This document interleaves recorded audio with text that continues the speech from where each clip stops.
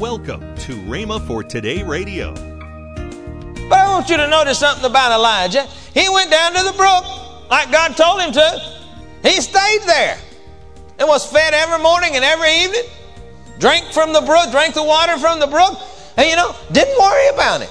That's where God said go. So I'm here, Lord.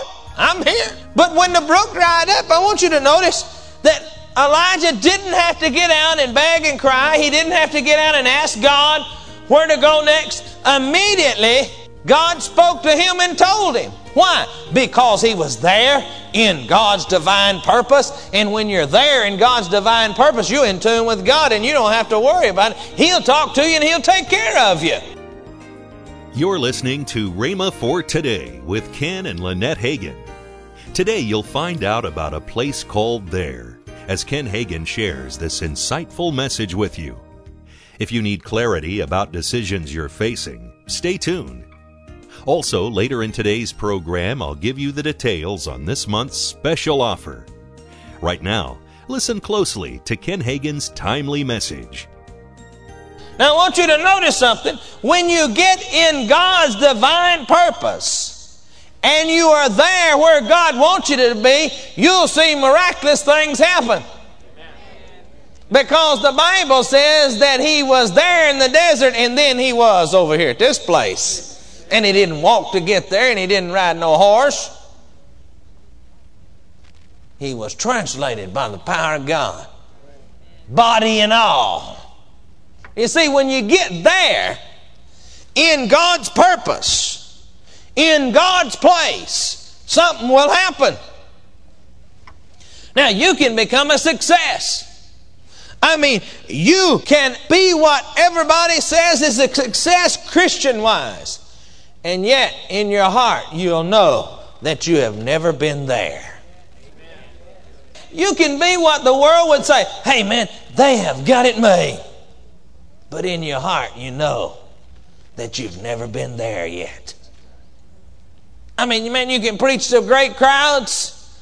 You can have all kinds of tapes and books. You can have a radio ministry, a television ministry, and everything else that you want to name.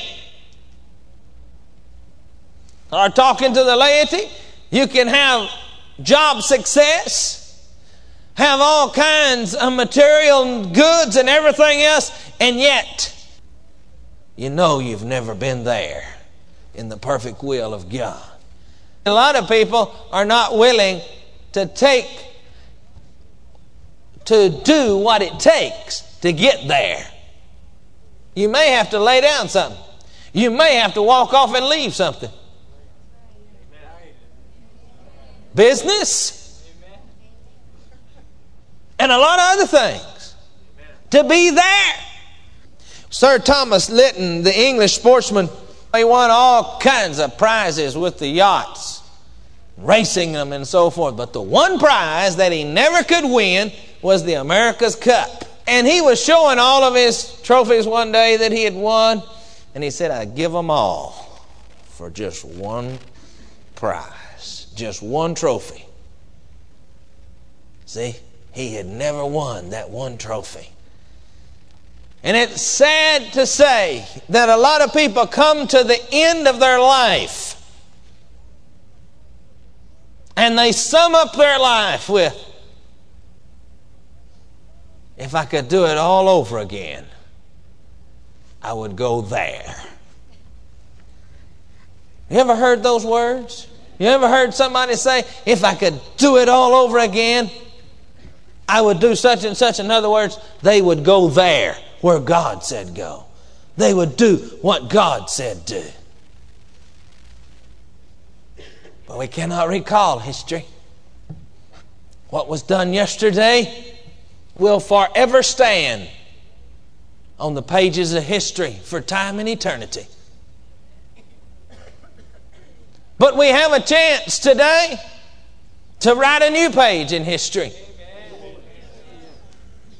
Today, we have an opportunity to write a new page and to be there in God's will, where God told us to go. But you can't do anything about yesterday.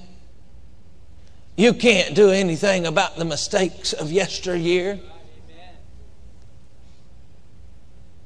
The blood of the Lord Jesus Christ, if you've asked for forgiveness, is already taking care of them. So forget about them. They don't exist anyway. So quit letting the enemy bring them up to you. We are cheated, and we cheat ourselves when we choose to attain success and miss the theirs in our life. God has a design, purpose in everything that He does if we will follow. Our biggest problem is that because we can't see the light at the end of the tunnel, we have a hard time following God to the theirs. We want to see it from beginning to end. And God doesn't operate that way. We want to see what's going to happen after there. But I want you to notice something about Elijah. He went down to the brook like God told him to. He stayed there and was fed every morning and every evening. Drank from the brook, drank the water from the brook, and didn't worry about it. That's where God said go. So I'm here, Lord. I'm here. But when the brook dried up, I want you to notice that Elijah didn't have to get out and beg and cry. He didn't have to get out and ask God where to go next. Immediately, God spoke to him and told him. Why? Because he was there in God's divine purpose. And when you're there in God's divine purpose, you're in tune with God and you don't have to worry about it. He'll talk to you and He'll take care of you.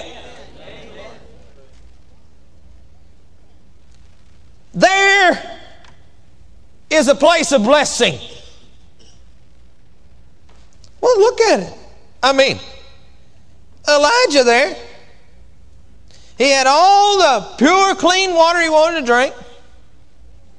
And he didn't have to worry about going to the grocery store and getting any food because God said the ravens would bring it to him every night and every morning. And so all he had to do was just sit down by the brook in the shade and pray and sing and do whatever, long as he stayed there. He couldn't wander too far from there, though. He had to stay there because there is where the blessing was. When you're there where God told you to be, you don't have to worry. God will take care of you. Many times we begin to worry and fret when if we would just relax, God would take care of it. We drive our own self into a frenzy. If God said go there, then go there and stay there and let God take care of it. Any problem that arises. You quit trying to take care of it. You quit trying to figure it out. Elijah, he's down there. He didn't seem to worry about it. Just stayed by the brook. That's where God said go. Now, when Jacob had wandered from Bethel, and Bethel is a type of refreshing, of a type of revival, a type of being refilled in the Old Testament. And of course Jacob wandered from Bethel and he got in trouble. And God said to him in Genesis 35:1, arise, go up to Bethel and dwell there. He didn't say go by. He said go and dwell there. We're always going back to Bethel for refreshing when we need to go to Bethel, the place of blessing, and dwell there. There is not a particular emotional experience. In fact, if God says go there, you go there, whether you feel like it or whether you don't feel like it. whether you're excited or whether you're not excited. Now, it can be an exciting time if you let the spirit man take control, but the natural man, it's not very exciting. Because most of the time, the natural man that's in tune with the world on the outside is not too excited about going to God's theirs and dwelling there very long.